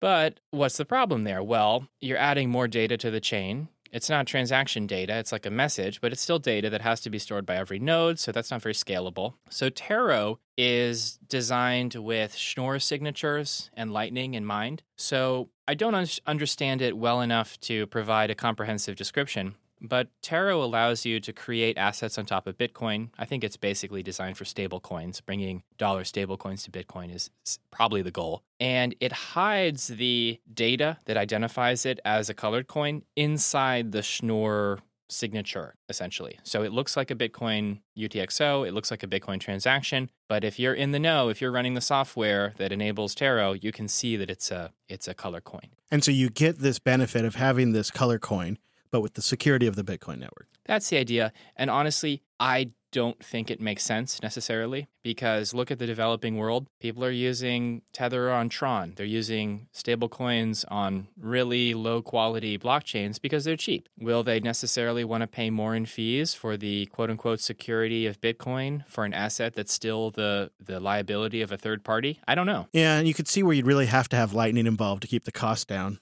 And I like this idea. I've always liked this idea, but it doesn't seem like a market winner to me. It feels like too many layers. It feels like too many interdependencies when you have other things already on the market that do this job and don't need all this layering and don't even really have an association with Bitcoin for better or for worse. Yeah, I wonder. I mean, there's an interesting history to color coins on Bitcoin because I think first there was Counterparty. And Counterparty is a layer on top of Bitcoin where the first NFTs were issued. So people think NFTs is this new technology. No, it's a 2014 Bitcoin technology that Bitcoiners got tired of. And it's been rediscovered. And now, there's all sorts of crazy speculation. By the way, did I tell you that I went down the NFT rabbit hole one night? No, I almost did too. I ended up not. But yeah, what happened to you? I was on Twitter, first mistake, Yep. And I saw someone commented on something, so I clicked on their bio, and it was a pretty low-quality Twitter account, and I clicked on a link, and it led me to the NFTs they were promoting, and I mean, these NFTs are so stupid. They're computer-generated, bad quality. They look like art from an 80s Japanese video game. Yeah, and they're auto-generated. And I was looking at the prices, and it's like, whoa, you want someone to pay $500 for this auto-generated piece of junk? And there are like 1,000 of them. I know. How would that ever have value? I've never gotten it until I was sucked in recently. I told you about it off air, maybe on air, but that was that Mt. Gox, yes, that Mt. Gox has offered former customers who had some of their Bitcoin stolen in a breach, which I did, essentially like a badge of honor NFT. That basically claims that, you're an OG Mt. Goxer and that you had your Bitcoin stolen. So basically, I got totally pwned NFT. Yeah. You wanted that? Well, you know what it was? It was a way to like actually represent the fact that I was truly like an old time Bitcoiner. It's like it's provable, like I've been around forever. I mean, I guess there's other ways to do that, but I didn't actually end up going through it. They wanted me to do too many hoops to jump through, and I just thought, what am I going to do with this NFT anyways? Like I don't want this trouble. So I gave up. But for a hot minute, I thought that'd be pretty neat. Well, you literally have the Plan B podcast archives. So That's true. 10 years ago, there's young Chris talking idealistically about Bitcoin, imagining that, hey, maybe one day it'll be used by larger companies or something. Yeah, that's fair. To bring it back to color coins on Bitcoin, so first you had Counterparty, which was issuing NFTs. Then you had Omni, and Omni was another color coin protocol. There was an ICO, I think the Mastercoin ICO on this. That rings a bell. I don't really know too much about it. I don't think it was very useful in the end. Yeah. And then there was this idea of a color coin protocol called RGB. And RGB received some funding, and I think for the past year, their website says that they've been in an alpha stage, that they have something, but it's not ready for anyone to use. And I think this is kind of the theme with RGB. I don't think anyone's ever actually managed to use it. So Taro is very, very similar to this RGB color coin protocol, but it doesn't mention them, and probably because RGB doesn't have really good documentation, so I get the sense they're not that easy to work with. So this is now, but also, so Taro is also taking advantage of Taproot, which is kind of new to Bitcoin since, or at least this is one of the things that makes this different. And it's being backed by, you said Lightning Labs, right? Which are pretty significant players in the Lightning space. They just raised some more money. Like they've got some funds. So do you think there's going to be a different outcome this time? I suspect that the goal is stable coins on Lightning so that you can do DeFi on Lightning. I think that because Lightning Labs is VC funded, VCs tend to like DeFi-like applications because it's a place to do a lot of financial speculation. So they might be trying to bring that to Lightning and kind of gobble up some of the Ethereum DeFi speculation market. Who knows? See, my take is it's a defensive play because they're worried. See, as Lightning Labs, they're invested in the whole Bitcoin ecosystem. And I think they're worried some of these cheaper, less secure chains are going to come along and offer options to like third world developing countries and places that have high demand for stable coins that have nothing to do with the Lightning Network or nothing to do with Bitcoin. And for Lightning Labs, I think those actually pose a bit of an existential threat to their long-term existence. So their thought was, let's just deliver what people seem to want over Bitcoin and Lightning. I think it's like a defensive response to the actual utility that some of these ERC20 tokens have actually managed to create. Yeah, fair point. I think that what you're describing is how altcoins break digital scarcity, because it doesn't matter if there's a finite supply of Bitcoins if I can just create new tokens arbitrarily. By creating new categories of tokens, there essentially are infinite tokens, and this might break scarcity. And I think that this does certainly slow down Bitcoin adoption. Another view is that altcoins are the market trying to find new use cases and find new applications. And one way for Bitcoin to evolve is to observe these altcoin protocols and see if there's something worth keeping from there. Perhaps, and implementing it in a more Bitcoin way. Right, in a sane way that works instead of having these jury-rigged smart contracts with backdoors and all sorts of nonsense that's pretty typical in the DeFi space these days. Yeah. And there's a brand trust, right? If you think about it, my stablecoin, it runs on the Bitcoin network. That feels to me like something more trustworthy. Here we are. We're talking about our concerns with Tether. We're talking about our concerns with Terra. It wouldn't necessarily change some of the fundamentals, but having something that uses Bitcoin as the blockchain, I think inherently does give me more confidence in it. That's why I think when the Lightning Network came along, I rolled all of the confidence that I have in the security of the Bitcoin network into Lightning. And I just sort of, it was a barrier that was removed from me, and it turned out to be still a whole different thing I had to learn. But that barrier was removed because it was based on Bitcoin. Yeah, that's a thought. I don't know quite how I would respond. I feel that if this is an open protocol, it means that anyone can use it. So I could issue my own dollar coin, whether or not I have any backing or have any business doing that. Yeah. I don't know. That might be dangerous because there's no, just because I can issue an asset on Bitcoin doesn't mean that it has any value. Right. So I don't know. There's different kinds of security too, right? There's networks, protocol security, and there's security in the asset and it not dumping all of its value on you. Sure. It's so funny when we start talking about this stuff, I really realize how early days it is. And I'm going to be lucky if I get to see this stuff even 90% sorted out. Yeah. I mean, and you've been in it for years. You've done your time in Bitcoin and then you came back for more. That's exactly what I did. And you know why? Is because when I came back, I felt more confident than I did ever. Like everything it needed to accomplish, it was accomplishing. The adoption cycle was at the right place. Like everything I'd hoped for early on was happening, with the exception of all this altcoin craziness. Now, when I look at it now, I think the core things about Bitcoin are, those are still great. Those are still really safe. But this kind of stuff, it's like the stable coins and the adoption of the Lightning Network. This is a new frontier, and I find it really exciting, but really early days. My sense is that one of the things that has brought you back into Bitcoin is that you see Lightning and Podcasting 2.0 as a way to save podcasting. Definitely. Not just that, but I take it beyond podcasting, and I think it is potentially one day a way to help monetize free software, which is a dramatic problem in the free software community. So many developers are working for free. They're totally tapped out. They are the developer, they're the support, they're the marketing, they're the publisher, and they don't get $1 for it. And a lot of them are not in the US. They're in a country where they need a different currency always. There's conversions. Maybe they can't use PayPal. It's very complicated. So I've always felt that if we could help keep podcasting monetized and decentralized and focused on the audience, then we are building a network of users that could also help keep free software, things like Linux, monetized and decentralized. Because we are also seeing a frightening centralization in the free software community with the Linux Foundation. God bless them, they pay Linus's paycheck. But the reality is anything that makes money, anything that is important in the market has essentially been centralized at the Linux Foundation. And that means all of these other support projects like NPM libraries and all these other little bits that actually make everything work but don't have a name that generates money on some corporate balance sheet, they don't get funded. And that's truly what makes up free software, which powers a lot of what runs Bitcoin and the entire internet infrastructure. And so I feel like the network effect that starts with podcasting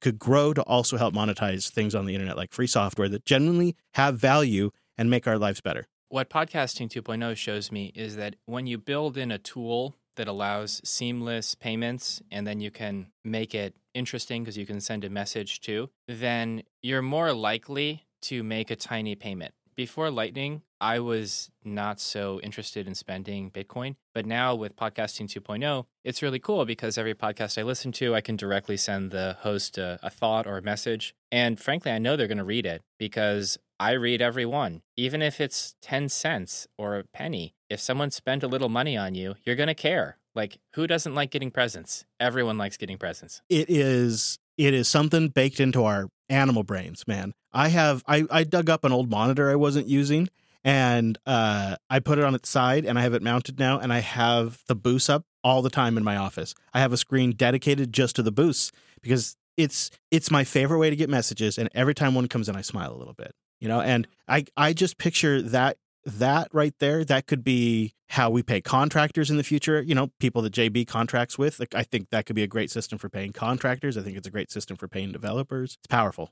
I'd also like to give a shout out to our community. If we have developers who are listening, I think that we need more Podcasting 2.0 integrations. Specifically, right now, I think Fountain.fm is the most usable Podcasting 2.0 wallet, but I really like the AntennaPod app for Android for listening to podcasts, and that's where most of my podcasts live. And it seems that they're not really actively building in Podcasting 2.0 functionality. And I understand it's complicated because they need to host some infrastructure to make that happen. For the value Lightning part, yes. But there's, Podcasting 2.0 is a series of things. It's also transcripts, it's chapters, it's live broadcasts in the podcast app. It's a whole suite of features that podcasting has needed for over a decade. The podcast app itself can have a cut of the boost. So it's a way for the project to fund itself. I think we really need like a developer push to sort of see if we can, maybe even, I'd be willing to spend some money helping people develop this, but we need to have this built into the tooling so that it's easy to use and we get a critical mass of people using it and demanding it from the podcast they listen to. And I say demanding it. It's not really a demand. It's like, hey, I listen to your podcast and I would love to send you money. Do you mind enabling Podcasting 2.0 in your podcast? And I think the rational response is, you want to send me money? Yes, I will do 30 minutes of work to enable that. Yeah. So many podcasters work so damn hard. It just brightens their day, and it's the same thing for developers. It's so great when you could build a network effect and it's an open network, right? We're not asking people to sign up for some proprietary thing that's owned by some commercial company. It's an open network. And it's feedback, because if I send you some money on PayPal because I like your podcast, then I also have to send you an email and say, hey, just sent you something on PayPal. So it's like 2 steps. And once I send something on PayPal, do I really want to send you an email telling you about it? I mean, now I feel like kind of like a jerk. But with the Boost system, because you send a small message with the payment, it's seamless and I don't know, it just works together really well. It does. And then it's fun. I mean, I as a podcast listener, I love doing it. So yeah, we need it in more apps. We definitely need it in a Tenapod. That'd be great. I'd also be willing to throw a little money towards a bounty or something. Let's organize this. Yeah. We'll figure out a way to get some interest on integrating that and compensating anyone who's willing to put in the time. And if you're on iOS, I also really like Cast-O-Matic. The nice thing about Cast-O-Matic, although Fountain also works on iOS and it's great, Cast-O-Matic will import your OPML feed from your existing podcast app. So if you already have a podcast app you like, you can move your feeds over into Cast-O-Matic, and Cast-O-Matic has CarPlay support. So if you got a car that does that, Fountain FM does not yet offer that. But I've been using the clipping feature in Fountain FM. This is another fun way to support shows. Like shows I listen to and they have a really great point, I'm clipping them now. Oh, it's good because they do like a transcript too. Yeah. But I find that it often fails on but I install from Graphene on Graphene using F-Droid, so maybe because my setup's a little wonky. Every now and then I have to hit the clip button in Fountain twice to get it, because it uploads the whole file up to their cloud server to transcribe it. So if that upload fails, then the transcript won't work. On the subject of Cast-O-Matic, our next boost comes from a Cast-O-Matic listener who was listening to episode 10, Cross-Input Monetary Death Cult. That was a pretty extreme title. I know. I know. I didn't know the title before we published that one because, you picked it afterwards, which is, Dad's prerogative. And I looked at that and thought, that's a wild title. Yeah, I mean, I think I went more extreme than I intended at the end because, I don't want to be your ranty dad. I want to be your calm and supportive Bitcoin dad. At the same time, the implications of CBDCs and increasing financial control seem to be really, really bad. So sometimes that can come out. Thanks for all the advice on this podcast. You inspired me to try harder to resurrect an old wallet from 2009. Hey, cool. Wow. Wait, 2009? Wait, no, that's before Bitcoin. 2011? Holy crap, this is Satoshi. It could be. That would be Satoshi Nakamoto right there. I was successful giving me a tidy rainy day fund. Wow. Imagine going from no safety net, or I'm not sure, who knows, right? But in my scenario, it would be going from no safety net to safety net. Just imagine how good that would feel. This morning, I placed most of it in my first hardware wallet, which I bought with a little of the BTC. Wow, what an arc. Good call. Oh, man. That's a great move. That's great. Yeah, I hope they're using Sparrow Wallet or, I don't know. I mean, you can use so many wallets with a hardware wallet. Yeah. Just a thought. If you're using the Trezor Web wallet, try not to use that because web wallets are just bad news. They make us nervous. They make us both nervous. I mean, you can be tricked into going to the wrong website pretty easily. I'm willing to, yeah, that's just it. It's operationally, in my opinion, and it sounds like Dad's, the browser is just kind of a risky application to begin with, kind of a high attack area. It's Mad Max in the browser. Yeah, and it is really easy to get tricked. I really would prefer that stuff to be in a standalone application. I got to try it though, because my hesitation with saying that is I've never actually tried the Trezor web wallet. So that is my disclaimer. I have tried the Trezor web wallet and I would say stay away. Our next boost comes from a guy named Ryan. Hi, Bitcoin Dad and Chris. Haven't had a Bitcoin podcast in my rotation since Plan B. Wow. Yeah, that's great. Oh my gosh, Chris, you just reached out and touched so many people a decade ago, but you didn't know because you didn't have boosts. It's true. That's a good point. I was missing that signal. And I'm learning quite a lot from you both. What are your thoughts on Brave attention tokens? Keep up the great work. A guy named Ryan, in parentheses, because Chris butchers usernames. It's true. I mean, imagine if you got to read millions of rando usernames off the internet. I want to love BAT. The Brave attention token. The idea seems clever. Can you explain it to me? So the concept is that the browser is kind of keeping track of where you spend your time and energy, and different publishers can opt into the Brave attention token, and it supplements advertising. So instead of you looking at ads, you reading their website generates BATs, and then you can cash BATs in at any kind of exchange that supports them. And Brave has a little wallet, and they're working on integration with Gemini and some other exchanges. So the idea is that let's say you go to jupiterbroadcasting.com, and traditionally, which we never did, but let's say Jupiter Broadcasting had banner ads all over our website. Well, if you show up in Brave and you are participating in the BAT program, maybe I render a version of the website for you that doesn't actually have any ads. And then you and we earn a little Brave attention tokens together and monetize your visitation that way.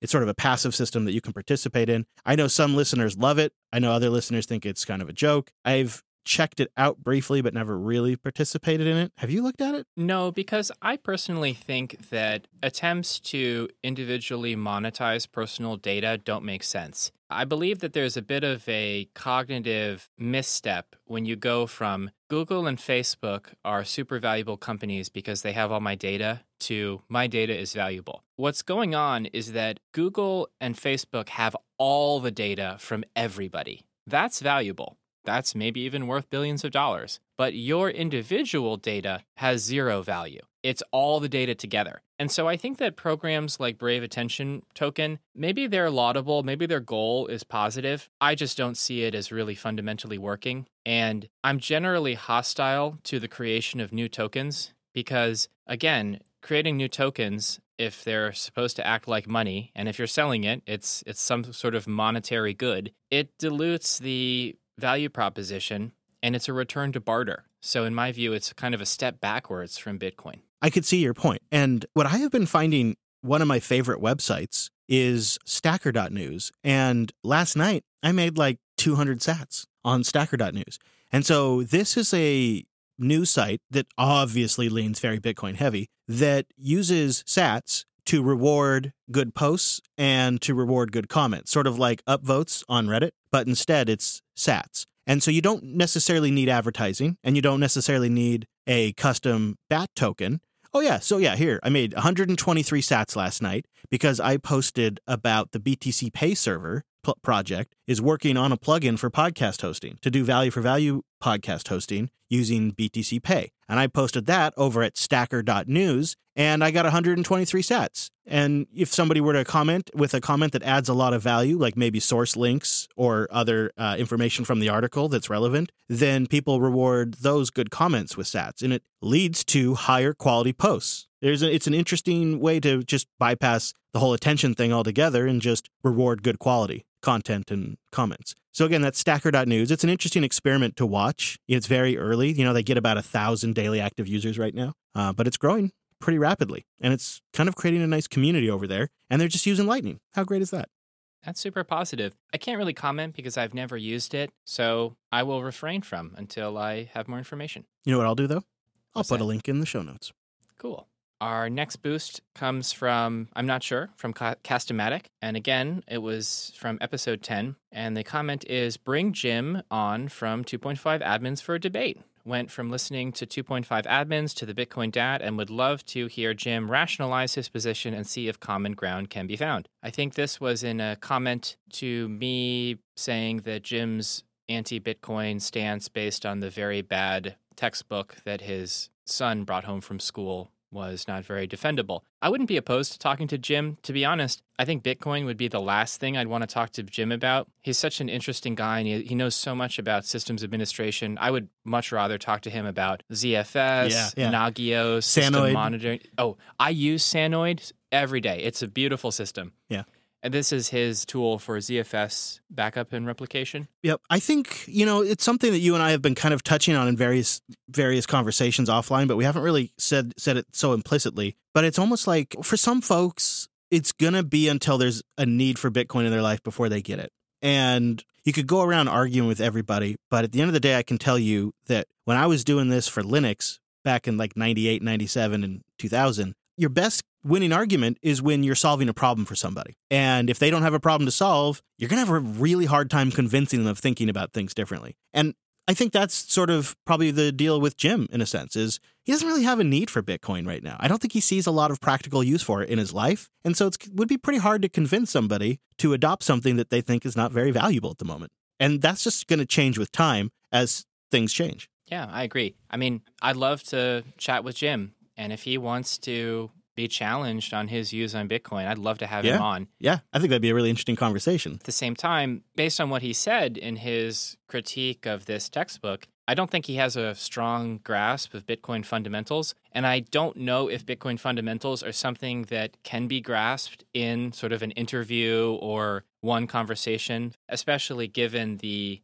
amount of energy FUD and other stuff he kind of threw at it. So I don't know how that would go. I mean, it'd be interesting to try. I'm always down to talk to someone who I don't agree with. Those are generally the most interesting conversations, frankly. Bitcoin can be one of those things that takes like a few passes. It took me a few passes. Mm-hmm. Linux too, right? Linux can take sometimes a few passes before it really sticks. For me, I was completely unaware of it until my MacBook Air was bricked by an Apple update, and then I was suddenly 100% Linux. It's because you had a problem to solve. Yeah. This is what I'm talking about. Yeah. Actually, I guess Bitcoin solved a problem for me too, but one of my most regretful memories is, I would say, a month before I sort of grokked Bitcoin, I was talking to someone who was considering buying some Bitcoin, and I was like very discouraged. Talked him out of it. I feel like I talked him out of it, but then I ran into him again, and I was like, hey, man, I was 100% wrong. I was so wrong, and I'm sorry, and you should go for it. And he was like, nah, I moved on. I did something else. It happens. I was listening to one of my buddies. I won't out him, but he's a podcaster, and he was doing this. Somebody wrote in and asked him about Bitcoin. He's going on about how great Bitcoin is and about how necessary it is. And then he ends it with, but I totally don't think you should buy it. It's not a good investment. Don't buy it. Don't buy it. I'm like, well, okay, all right. I guess, if you want to play it safe, I guess that's the thing. That might be the not financial advice. Yeah, exactly. Like, I have to say this. Yeah. It's not financial advice. At the same time, I mean, I guess I just, like, a twisted part of me wants to see that court case, which is like, I was listening to a podcast done by two goofballs on the internet, and as a result of something they said, I made a financial investment, and now I'm angry at them.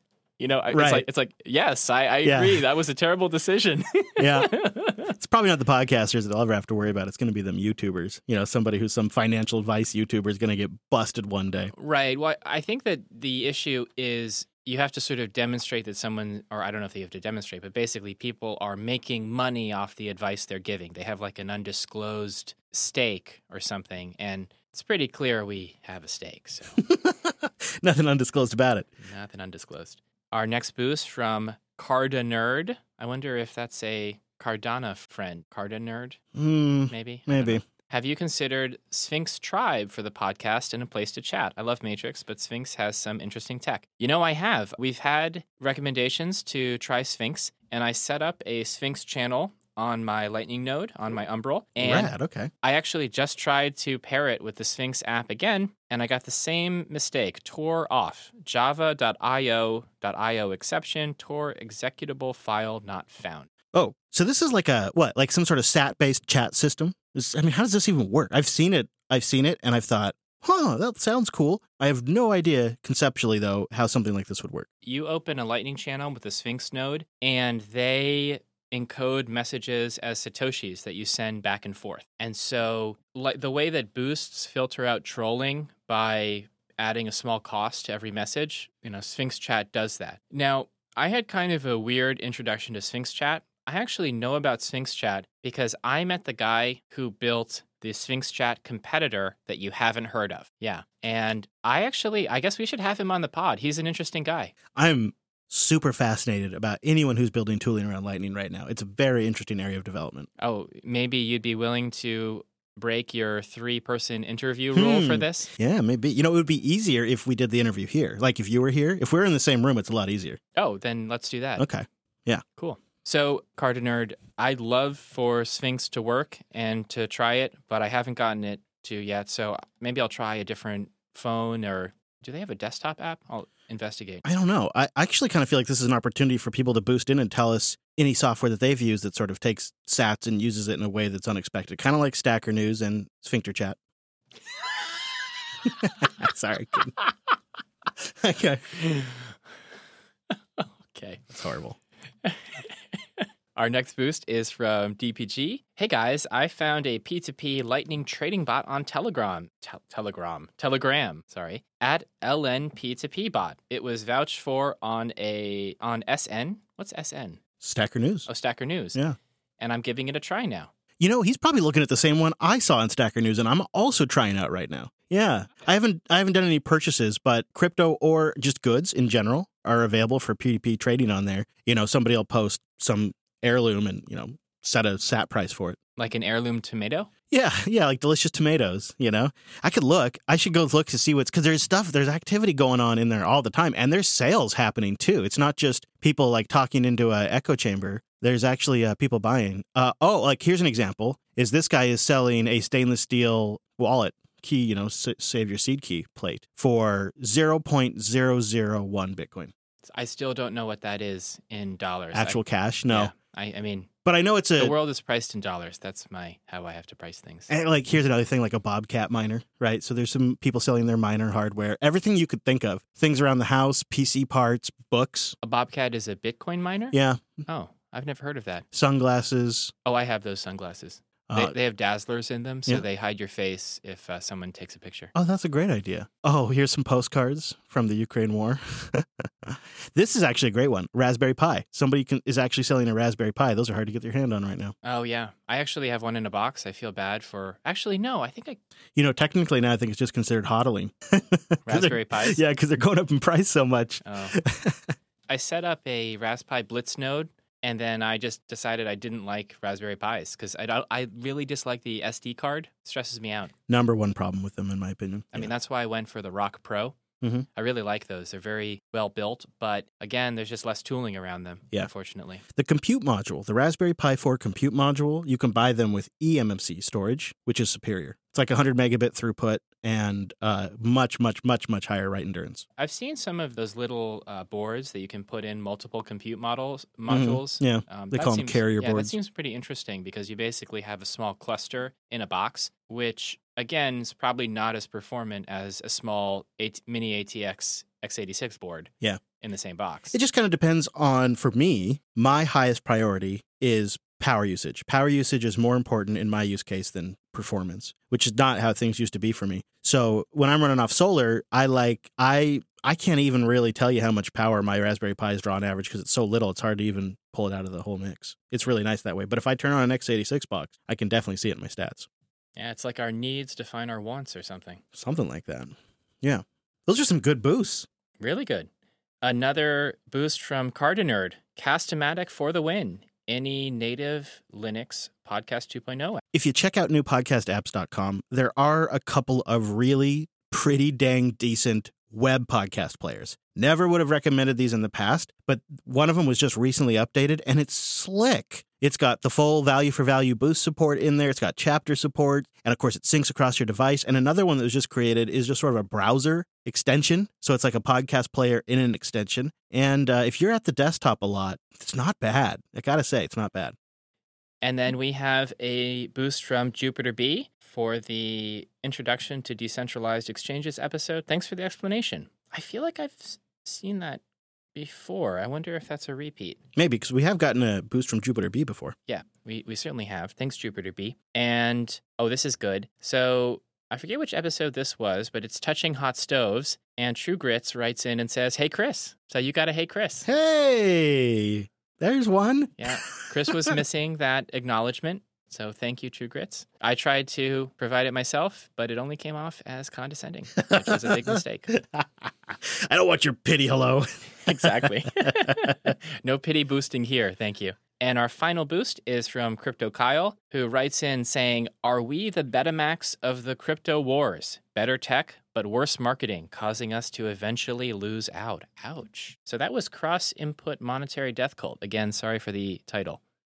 No. So a lot of times that is a very, very valid argument. And I think it's totally worth one considering. It's an idea I've kicked around in my head as well. But if you go back and look through technology platforms that have been significantly successful, often at the core of their success is they have the first mover advantage. And that first mover advantage has been very beneficial for Bitcoin's network effect. Additionally, the decentralized nature of Bitcoin and the fact that there's no one leader has also been significantly, I think, important to establishing Bitcoin as a differentiator from all the other coins. Every other currency has a founder. What happens, God forbid, but what happens if one day Vitalik wakes up and says, "I'm moving to an island. I'm done. I'm never speaking to anyone again. I'm out of Ethereum." Do you think the price of Ethereum goes up or down that day? You went soft on that one. Yeah, I didn't want to. Yeah, you know what I'm saying. I go darker when I do the Vitalik example. Well, let's be honest. That's what's likely to happen, right? Yeah. And Who's the person that dies that brings the price down of Bitcoin? So many people. It would take so many people. Yeah, there's not do one that. person. Michael Saylor dies tomorrow. The price of Bitcoin goes up because now there's less Bitcoin on the market, right? Or maybe it tanks because the board is going to sell it or something. Sure. It doesn't kill Bitcoin is the point. There's not the centralization of leadership. And I think in Bitcoin, that's really important because we're not here to make friends. We're not here to play nice with an existing system. It's not possible to play nice with an existing system. Yeah. It's time to disrupt. And if you're a company with a founder and partners or shareholders and you accidentally disrupt an important institution, you're at the very minimum going to get angry letters that cut off your banking and shut down your servers. And at the other end of that, you're going to get, these shiny bracelets that friendly people in blue uniforms will God provide. Forbid something worse. I mean, these are serious people you're messing with. There's that aspect of it. I think the other thing that is fantastic for Bitcoin is the point that you made earlier that is not just a joke. It is a real thing. And that is money flows to where it's treated the best and where it's the safest. Bitcoin is the hardest money ever known to man. There is not a harder asset, in my opinion, than Bitcoin.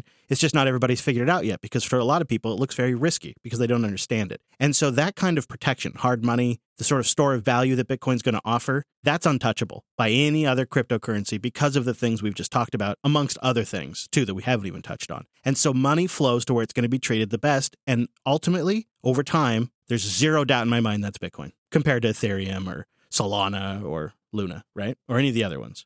I agree with you, Chris. And I'd also like to emphasize that I don't think we're in the first inning of this 9-inning game yet. I think we're still in the dugout and no one's gone onto the field yet, to use a sports analogy. Do you think the first inning begins when like a Bitcoin ETF in the US is approved? Because we see one in Australia now. Do you think it's when the regulators have blessed it and all of a sudden Wall Street goes crazy with it? I mean, how do we know when that first inning has begun? I don't know. I feel like it's I'll know it when I see it moment, but I sense it getting closer because we've already had this year the US and European Union and Bank of Japan burn a central bank's FX reserves, essentially freeze them, and just let every participant in global financial markets know that the US dollar reserve currency era is over. So it seems like the institutions that will be most disrupted for Bitcoin are really eager to see if it works. Yeah, that's true. They seem to be biting at the bit. The other thing that I've noticed is, and part of the reason why I started paying much closer attention to Bitcoin again in the last year, is every major story in the world, on the world stage, has a Bitcoin angle right now. The pandemic and lockdowns and supply chain with inflation, the truckers in Canada, the war in Ukraine, like every major world event going on right now, there is a Bitcoin angle to it. And it's not just the Bitcoiners that are talking about it. It's the bankers. It's the Congress critters. It's the pundits on CNBC. It's becoming interwoven into just about every major thing that's happening now. And that, to me, feels like it's building towards something as well. If you look at all of these other altcoin projects, I'll admit, in the past, I've had FOMO because it's totally annoying when your friend is speculating on altcoins and bragging about all the money they've made. And it's tempting, right? We all want, something out of nothing. We all want to, be rich with very little effort and just get lucky. But the thing is, if I think of all of those projects that my friends have bragged to me about getting into, they're all gone now. Every single one of them. I mean, those charts just went down to zero. Then, they didn't quite hit zero, but they nudged it. I mean, they're essentially just demonetized. So I've never actually seen a project challenge Bitcoin. You could say Ethereum, maybe. And I mean, I think that's a big maybe. It's complicated. But, the competition with the traditional financial system has not even happened. And most of the protocols have died under their own weight. So what happens when the traditional system really starts blowing up and causing problems and incentivizing people to try crypto, try Bitcoin, maybe even try Ethereum? I think that we'll discover then which systems are fragile. We'll discover then which systems can survive a little adversarial conflict with the existing powers that be. And I honestly do not have any confidence in any other system than Bitcoin being able to survive that. Frankly, even Monero, because it's a small community and it's, I don't know, it seems small. You could see maybe some of them rebuilding over time. something like Monero maybe building back over time. Right, because they have values at least that they can rally around. Yeah, they have a culture and a community that goes beyond just the dollar price of the coin. And what you just described is the same framework of thinking I use to tamp down my FOMO, which has been extreme, I have to admit, because I saw where Luna was going from the beginning, price-wise. At $30, I said it's going to $100. At $60, I said it's going to $100. At $70, I said it's going to $100. And I watched it go all the way up to $100 I knew. And I knew right that moment I could have made money off of that. But that is a rabbit hole that you get sucked into. You know, one little win like that where you buy something, you sit on it for 6 months and then you sell it and you made a bunch of money on it or however much you put in. It's so addicting. And eventually you end up in a place where you get on the wrong side of a trade. And for my own peace of mind and my own sanity, I have to tap the brakes a little bit on how sucked in I get into things. And the thing that I love about Bitcoin is that it's almost a guarantee, as much as things are in life right now, that if I buy some today and I sit on it for 3 to 5 years, I'm going to make money. And that's all the work I have to do. I don't have to sit there and watch charts. I don't have to follow news. I don't have to get involved in community discussions. I don't have to speculate. I just buy Bitcoin and I sit on it for 3 to 5 years and I make money. Well, did you make money or did you not lose money? Well, yeah, it may be getting more and more to the latter, to tell you the truth. Oof. But, I didn't want to say anything on a downer. It is nice. It is nice, though. In terms of simplicity of investing, that's extremely appealing to me. And I also think this is one of the things that's going to appeal to the millennial generations and younger about Bitcoin, is you don't have to do all this complicated stuff. It just almost functions like a savings account. You convert your dirty fiat into the Bitcoin where it preserves its value or goes up over the long period, right? So investing is as tricky as savings. And that's what I like about Bitcoin. Whereas with altcoins, you're basically becoming a little micro day trader. Yeah, I think we've made our points clear. We are not altcoiners. We don't dabble in that stuff. And had we dabbled in that stuff, we probably got really burned in the process. Now, when we launched JB Coin, that's a different story, of course. Totally different story. I mean, this thing is like Bitcoin, but better. No rug pulls, guaranteed. Guaranteed. I say so you know it's guaranteed. We've got all of these endorsements from high-profile people with no background in distributed systems or cryptography. Right. What could go wrong? Right. It's great investment. Well, more details soon. How's Eminem's coin doing? Yeah. Well, didn't Floyd Mayweather have a coin, and didn't he get fined or something? He was actually at Bitcoin 2021. He showed up and he was like, "Hey, I'm here and I'm promoting my something coin." Everyone's just booing him, and he was like, "Wait, what's going on? I'm Floyd Mayweather. Why are you booing me?" Oh, man. Yeah. Yeah, celebrities are drawn into that, no doubt about it. I know. The celebrity angle is bad.